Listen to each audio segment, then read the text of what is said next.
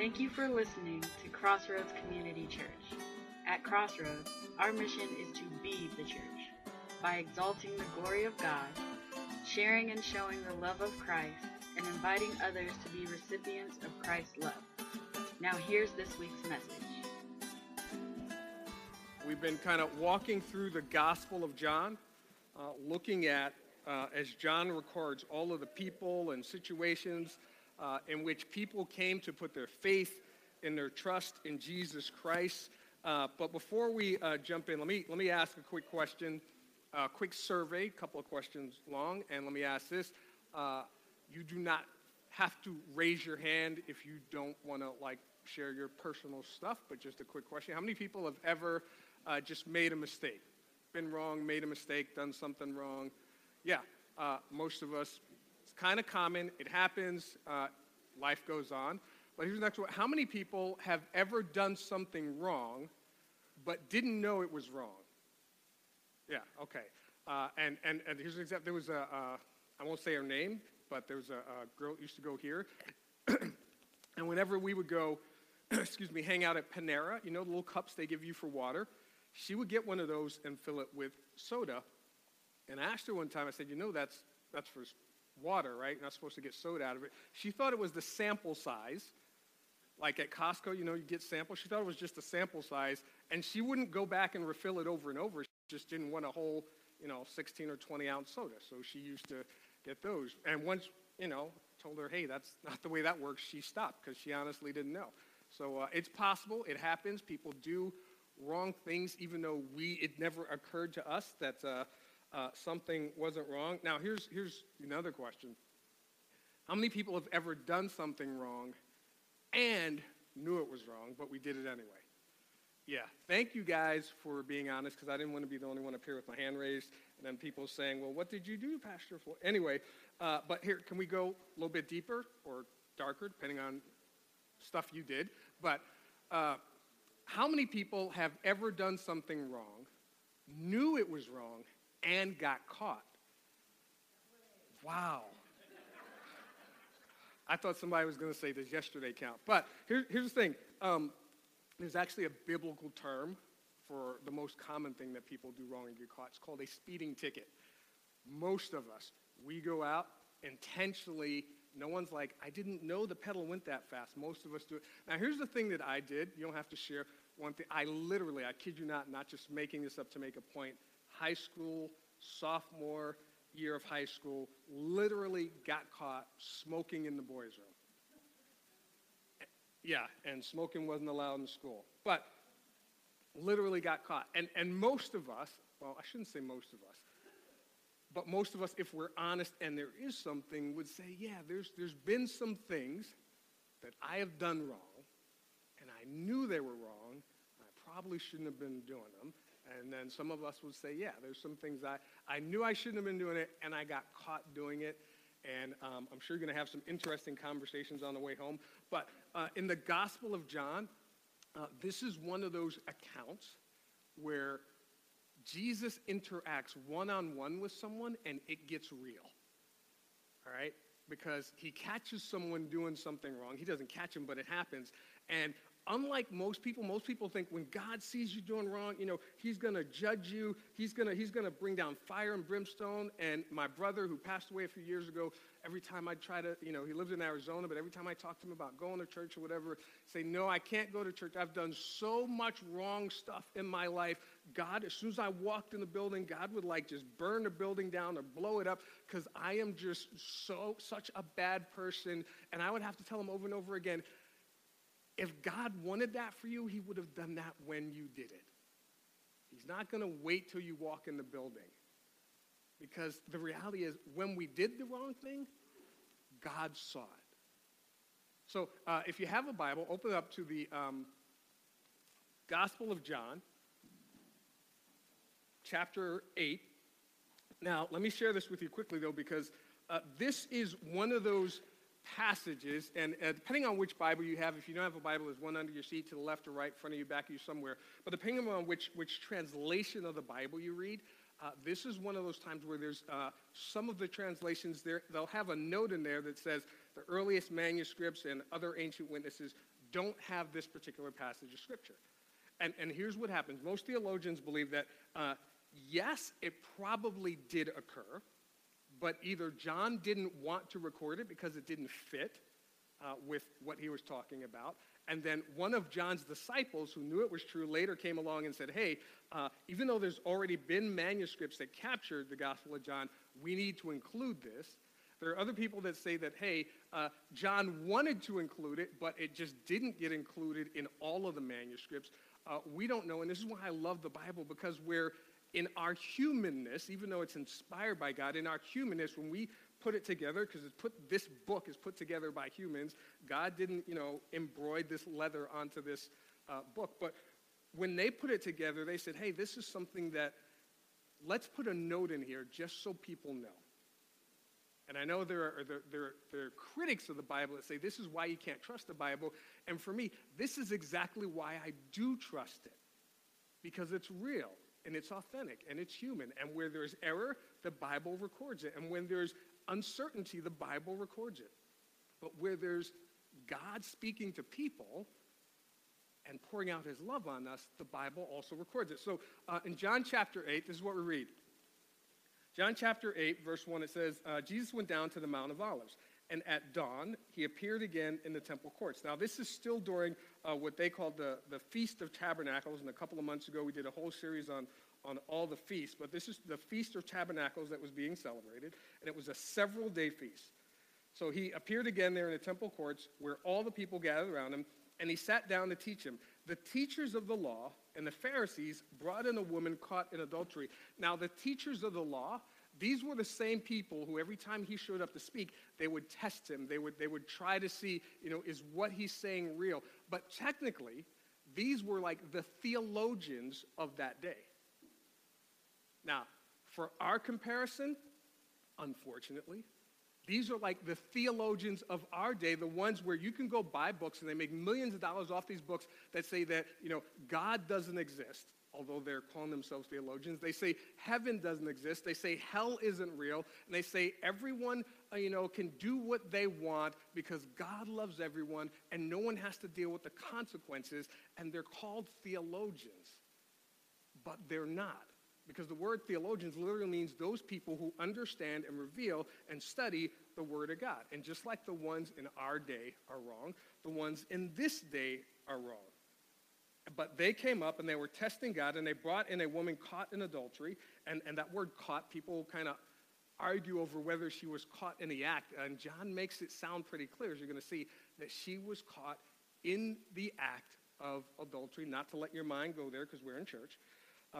And they made her stand before the group and said to Jesus, "Teacher, this woman was caught in the act of adultery. In the law, Moses commanded us to stone such women. Now, what do you say?" And they were using this question as a trap in order to have a basis for accusing him, because they're like, hey, if you're a teacher of the law, Jesus, then you should be helping to fulfill the law and do what the law requires. And the law, in Leviticus chapter 20, verse 10, and this is a complete Jewish Bible version, says if a man commits adultery with another man's wife, that is with the wife of a fellow countryman, both the adulterer and the adulteress must be put to death. So according to the law, the man and the woman, because if they caught her in the act of adultery, she wasn't alone, they should have brought them both, but they only brought the woman. And according to the law, it said that the adulterer and adulteress must be put to death. And the reason I use the complete Jewish Bible version is because it captures the wife of a fellow countryman. And it was signifying that, hey, this sin isn't just against God, it's against your brother. And then in Deuteronomy, now Deuteronomy was written by Moses months before the Jews went into the Promised Land. And Moses was reiterating to this new generation of people, because the old generation had passed away, hey, just in case you guys didn't know and your parents didn't teach you, here is what God expects.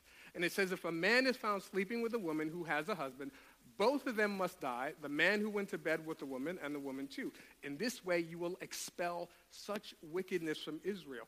And there are a lot of critics that say, see, you know what, just because they make a mistake, God shouldn't kill them. And months ago, we also talked about the fact that God is sovereign, okay?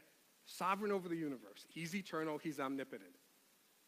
No one, and not going to get into this in great detail, but no one can die. God can't allow any person to die unless they've already made up in their hearts what they're going to do with him. Because if they're going to reject him the moment they die, there's a destination. If they're going to accept him the moment they die, there's a destination. So although people look at this as mean, if those people, had repentant hearts when they died, they were immediately with Christ. If they had already accepted, and this is my position in my heart, I want nothing to do with God, then they went to that destination. But this is what they were saying, and this is what they were trying to hold Jesus to when they were trying to trap him. But Jesus bent down and started to write on the ground with his finger. Verse 7, when they kept on questioning him, he straightened up and said to them, "If any one of you is without sin, let him be the first to throw a stone at her." And again, he stooped down and wrote on the ground. Now, here's the thing. Privately acknowledging somebody's sin, that's okay. If I know Larry has a problem being physically or verbally abusive to Sharon, which probably couldn't happen because I think she could take him, but if it did, then it's not for me to say, "Hey, Larry, come up here," and then announce to all of you what's going on in Larry's life. That's not cool. It is my place to go to Larry and say, "Hey, dude, let's go have some coffee. How are things going with you and Sharon? Is there anything?" And to one-on-one try to help him, but that's not what they were doing. I don't get to publicly judge and condemn Larry because I'm guilty of sin. It may not be the same sin, but we are all guilty of sin. So Jesus made it clear. The one who gets to judge the sinner is the one who is without sin. So I can't stand and judge you because I have my own issues. I can't stand and judge Andrew because I have my own issues. Andrew can't judge Brandon because Andrew has his own issues. God gets to judge all of us because he has no sin issues. He's the one that gets to say, "Hey, here's what's going on with you, and here are the consequences for your sin." Now at this, verse 9, those who heard began to go away one at a time, the older ones first, until only Jesus was left with the women still standing there. Now in the future, Larry asked you to build me a soapbox because I need to get a soapbox. But this, and I know if you watch TV, you'll see lots of people, lots of protests going on for anything and everything. And here's the deal. Protesting is okay if you're doing it legally. This nation was founded by a bunch of people saying to the governing authorities, "Hey, what you're doing isn't right. It's unjust, and we're not going to stand for it." And they protested. Not a problem with that, right? But when you extend the protest into violence and breaking the law, then it's wrong. Then it's not useful. And here's the thing. Just like there, when you look on TV and you see the people who are starting to fight, it's not the older people that are doing this. It's not the older generation that are like lighting cars on fire and throwing garbage cans through windows. It's the younger generation. Because just like here, the older people, once Jesus said that, the older people were like, "Well, although she is guilty, I'm kind of guilty too," and they got it. And they were the first ones to walk away. The younger people were probably the ones still holding stones. Like, "Wait, I thought we were going to stone her. Where's a Starbucks window I can break? What's going on? Let's get riled up." And Jesus is like, "No, that's not how it works. You don't get to judge." But here, let me finish this. So they were the only ones left. And in verse 10, Jesus straightened up and asked her, "Women, where are they? Has no one condemned you?" "No one, sir," she said. "Then neither do I condemn you," Jesus declared. "Go now and leave your life of sin." And that word condemn literally means to judge. To say that you are done this wrong, you're messed up, you're guilty, you are deserving of such and such punishment. But here's the thing, Jesus doesn't do that to us. That's not how Jesus judges and looks at us. Now, we're all, every one of us is guilty of sin. If we haven't done something yesterday, last week, or whatever, we're just the fact that we are born into sin, and we talked about that a while ago, that it's not a something we can avoid. Just like a person born, in a third world country in the desert, nothing you can do. That's their condition. They're born into that condition. Our condition of every person on the planet, we're all born into sin. And when Jesus looks at our sin, first thing he does when we sin, Jesus acknowledges, yeah, you're all guilty. We are all guilty. He looked at her and he said, yeah, somebody needs to stone her. Just not going to be any of you guys. You don't get that privilege. But he acknowledges we're all guilty of sin. Our first step is acknowledging, yes, we are all guilty of sin. But then Jesus takes it a step further, and he takes a stand against those who try to publicize and criticize our sin struggle. Now, here's the thing.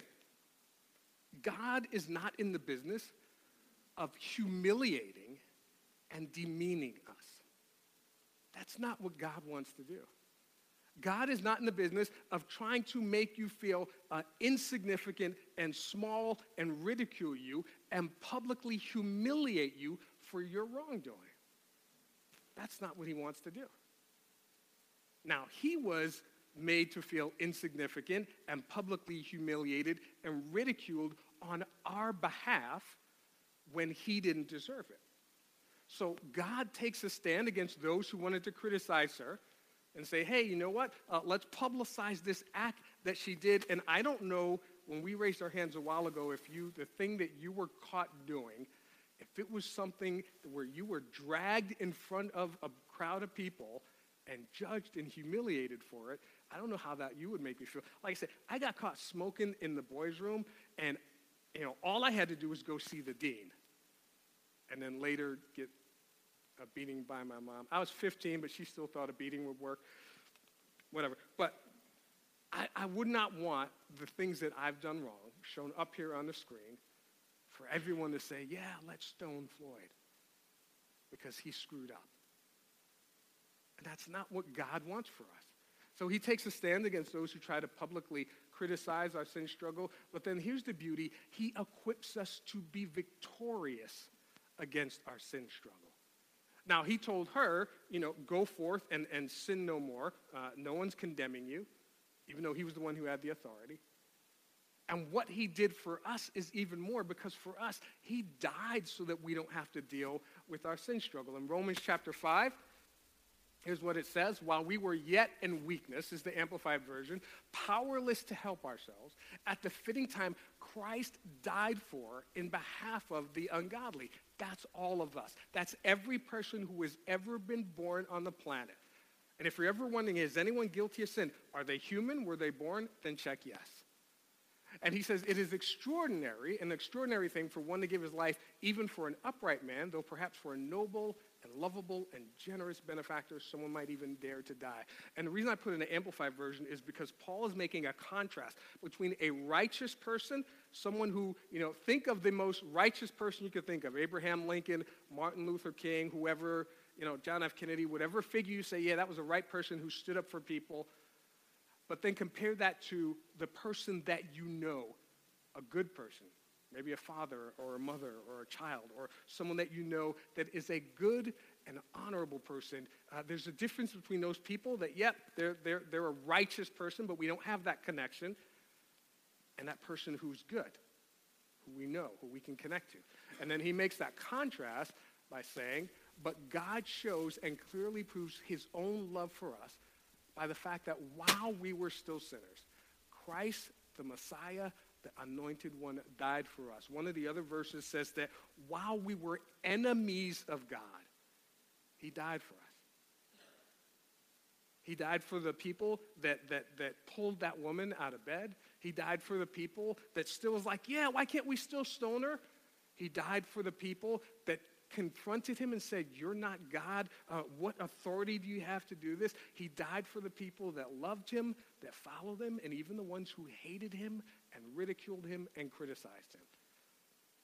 He died for all of them so that we don't have to deal with that sin struggle. Now, even though he died for that, and you don't have to raise your hand because we've all been tempted by something, whether it's money, lust, power, alcohol, drugs, bad television, whatever you want to call it. We've all been tempted by something. And this is what Paul writes to the church in Corinth. He writes, for no temptation, no trial regarded as enticing to sin, no matter how it comes or where it leads, has overtaken you and laid hold on you. that is not common to man. That is, no temptation or trial has come to you that is beyond human resistance, and that is not adjusted and adapted and belonging to human experience. In other words, it doesn't matter what you're tempted by. And James writes a book talking about, and he starts off the book of James talking about the fact that we're all tempted by different things. Right? So someone may be tempted by lust. Someone else may be tempted by greed. Someone else may be tempted by power. Someone else may be tempted by money. Someone else may be tempted by alcohol. And the person that's tempted by alcohol may never touch drugs. And a person who's tempted by drugs may be like, I am never going to drink that nasty stuff. And the person who's drinking is like, how can you stick a needle in your arms? And there's another person who's like, I'm never going to stick a needle in my arms, but I'm going to keep shoving stuff up my nose. And we're all tempted by different things. But what Paul says, under the inspiration of God, is all of that temptation is normal. It's common for stuff to try to pull you towards sin.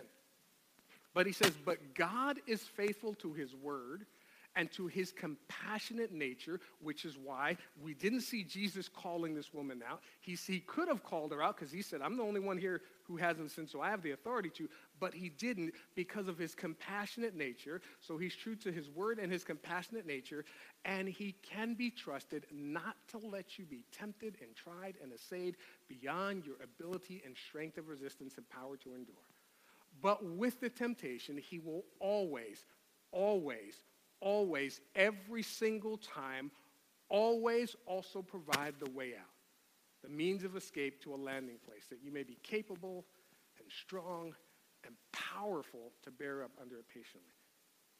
There are things that are going to come our way depending on what you're tempted with. Some people may be tempted to lie. It may be whatever you're tempted with.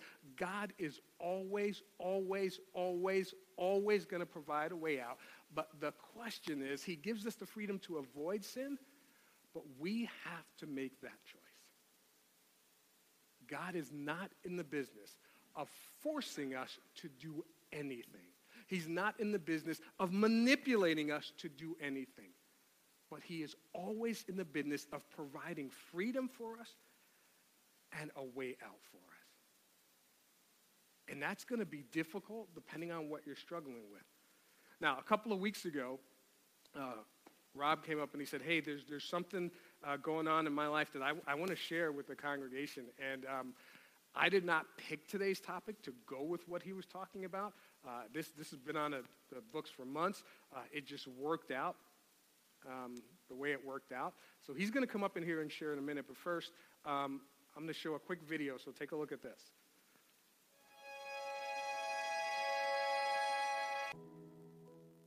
Good morning, guys. How y'all doing today? I wanted to take a second and ask Pastor a couple weeks ago to be able to speak with you guys and just thank you so much for how you've helped my journey in the past 18 months. I chose this video by Audrey Assad because of the first verse of Psalm, the 23rd Psalm. You know, the Lord is my shepherd; I shall not want. It's just amazing. I found this information from James MacDonald online, which I really thought was a nice way of looking at it, because a lot of people look at it only in one way: I shall not want. When David wrote in his famous song, I Shall Not Want, it was a summary of the result of having the Lord as his shepherd. What does it really mean that he shall not want? First, it means that he will not lack the basic needs in life. The big three: food, shelter, clothing. You don't need to be anxious about those things. God's going to provide those. Our initial response is such skepticism. What about those people that are hungry and homeless? There are a lot of them. How does God meet their needs? The answer comes in his word. 2 Corinthians 9:11. You will be enriched in every way to be generous in every way. When God supplies abundantly to us, he expects us to share with others. God uses his people to spread his blessings. You could probably think of occasions when God has helped you help others, and that have others helped you. When there is something deeper And there is something deeper than the basic needs of life in these words. The Lord is my shepherd, I shall not want. Make note of this. I shall not want another shepherd. I shall not seek another master. The expert care of Master Jesus is all I desire. And I completely am content with his management of my life. Through my life is not perfect. Though my life is not perfect, and I can't read. He has never failed me. He has been there through my disappointments and difficulties. He has always kept his promises. When I have sought him, I have found him, all that I need. The Lord is my shepherd, I do not want another. Or, I shall not want could be also used about self-control. Think about the pain in life that was caused by wanting. I want this, I want that, I want to go there. Too many life's hurts come from wanting what you don't have. But the longer I live, the Lord is my shepherd. I experience the profound ways, the truth, how shall not want can be radically used in my everyday life. Love one no matter what the circumstances. And you and I already have everything we already need. And my God will supply every need according to his riches and glory in Jesus Christ. Philippians 4:19. Now, I asked for this time with you guys because 16 months ago, I came before you and let you know about my alcohol addiction. And I had taken steps to get myself better. Well, I wanted to come here as not a prayer request, but a praise request. Thank you for what you've helped me get through. I am 18 months, 20 days sober.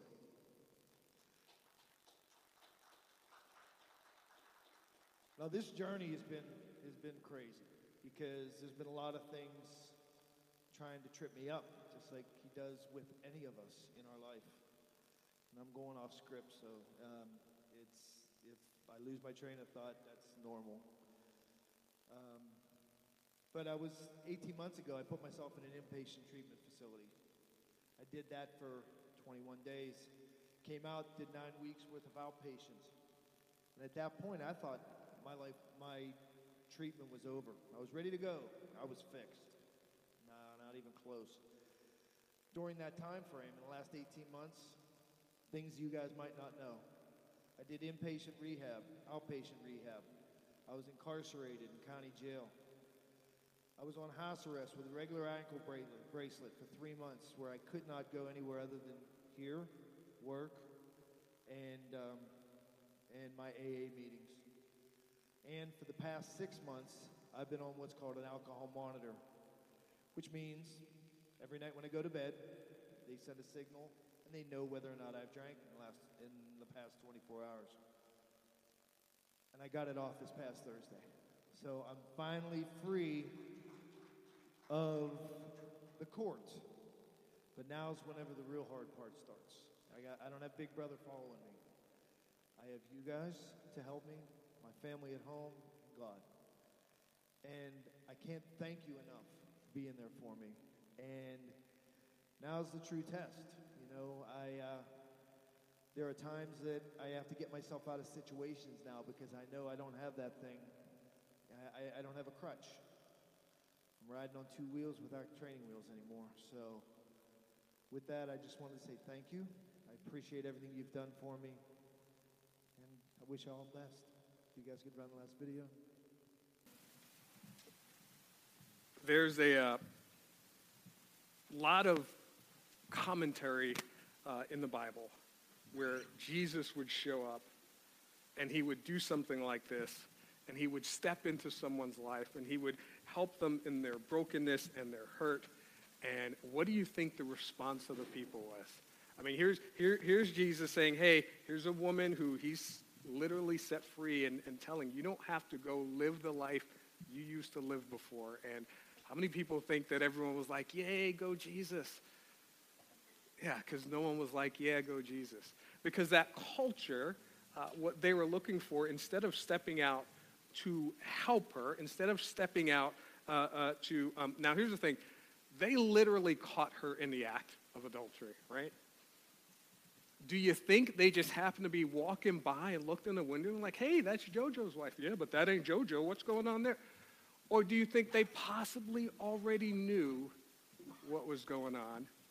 And instead of stepping in to help her and him and counsel her and him, they yanked her out of bed to criticize her, but not him. And here's the thing, that's not what the church is supposed to be like. The church is actually supposed to build people up, not tear them down. The church is supposed to be a place where if I'm coming or if Rob's come and say, hey, here's what I'm going through, that rather than point him out and say, I don't want to be like him, we're supposed to surround him and say, all we're going to do is help him and love on him. And now, this is the hard part to say because like Rob said, this is the bracelet's off. He's on his own now, and all he's got is his family and God and us. And that doesn't mean the temptation to go back to old habits isn't going to come. And he said he has how long clean? 18 months. 18 months clean. Now, it would be great if that turned into, 36 months or 18 years. Because we're going to be around him, we're going to support him, we're going to be praying for him, and we're going to be encouraging him. But if it doesn't, then that's where we get to be the church that doesn't criticize him for falling, that doesn't judge him for falling, but picks him back up and says, day one, let's do it again. And helps him start over. Not that we're preparing for that, but should it come to that, we're going to be there like that. But hopefully every one of us is praying for not day one again, but 19th, 20th, or 36th month and on. Because that's what the church is all about. Now, when Jesus provided that level of interaction with the woman, immediately, if you read through the rest of chapter 8 of the Gospel of John, the people started criticizing him again. What gives you the authority to do this? What gives you the right to step into, her life and do this? Show us why, you're saying that you have the authority, but how do we know you have the authority? And we talked the last couple of weeks about, Jesus showing his authority and God saying, yes, I give him the authority. And not just the Apostle John, but John the Baptist saying, hey, God, Jesus is God and he has the authority. But I love this because this is what Jesus said. I'm summarizing, what he said in the rest of that chapter. He said, those who are of my Father God, they're going to get it. They're going to know that God wants us to succeed. They're going to get it. But those who are not, they're not going to get it. Those who are filled with God's Holy Spirit and the children of God, we're going to get that whether you fall down, whether you get up, whether you never make another mistake, or whether you have hundreds in your past and still a bunch in your future, that God wants you to succeed. And we're not here to tear you down, but we're here to lift you up. But those who don't get it, those are going to be the people that criticize you, judge you, and drag you out of whatever you fell into and put it up, and they're going to put it on Facebook, they're going to tweet about it, they're going to talk about it, they're going to laugh about it, but they're not going to help you through it. And we want to be the type of people that says, hey, I'm not going to criticize you, I'm not going to judge you, I will come to you personally and say, how can I help you? But I'm not going to publicize your stuff because I have my own stuff. And just like we all need God to help us through our stuff, I need you to help me with my stuff. Because we all have our own issues. So this is that what we've been doing the last couple of weeks. This is where we get to that point in the service and the celebration where we say, so what?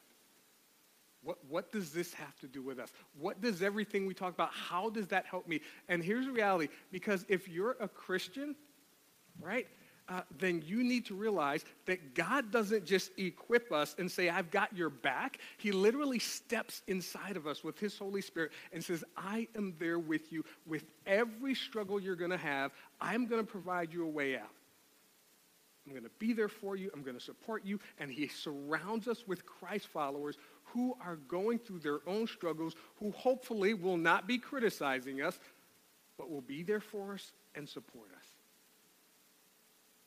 And if you're a Christ follower, hopefully, not only are you praying for Rob, but if you know other people, whether they're a Christian or not, who are going through stuff, instead of criticizing them and judging them and like, let me see if I can get 1 million likes on Facebook when I call out like John for his wrongdoing, or call out Dennis for his wrongdoing, or call out Geneva for her wrongdoing, instead of that, hopefully you're the one going to John or Geneva or Dennis and saying, hey, how can I help you? Because I know you're going through something, and I've gone through some stuff myself too. How can I help you?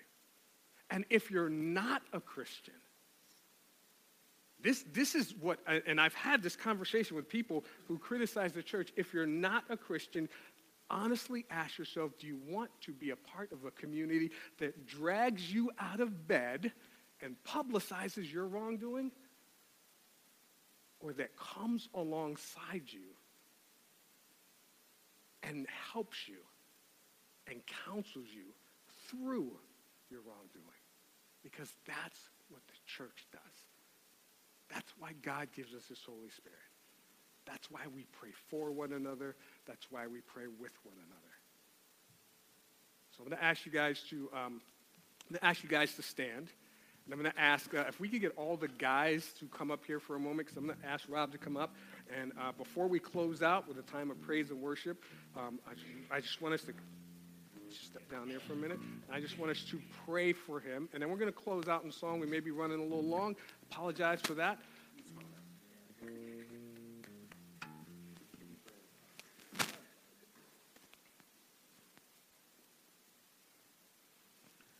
God, we just want to lift up, and as Rob said, we want to lift him up, but we also, first and foremost, we want to give praise and glory to you, because we know it is because of you and your strength and your spirit that has gotten him this far. So we praise you for, first of all, as we just listened to that song, for the redemptive path that you have put him on. We praise you for your spirit, not condemning him for his wrongdoing, but showing him his wrongdoing. We praise you for the spirit that gave him the strength to acknowledge his wrongdoing. And God, we pray that you would help him and strengthen him. And when those tough times come, that through your spirit, through his family, through his friends, through your church, that you would have us there to lift him up, to encourage him, to strengthen him, that we would be the first to give him words of encouragement and praise, and never words of condemnation or ridicule. God, we thank you for the people that you have put in his life. We thank you for you being able to use his life to testify to your goodness and grace, to witness to others what you, Lord, are capable of, and to show your strength in his life. And we praise you and we thank you in Jesus' name. And everyone said, amen.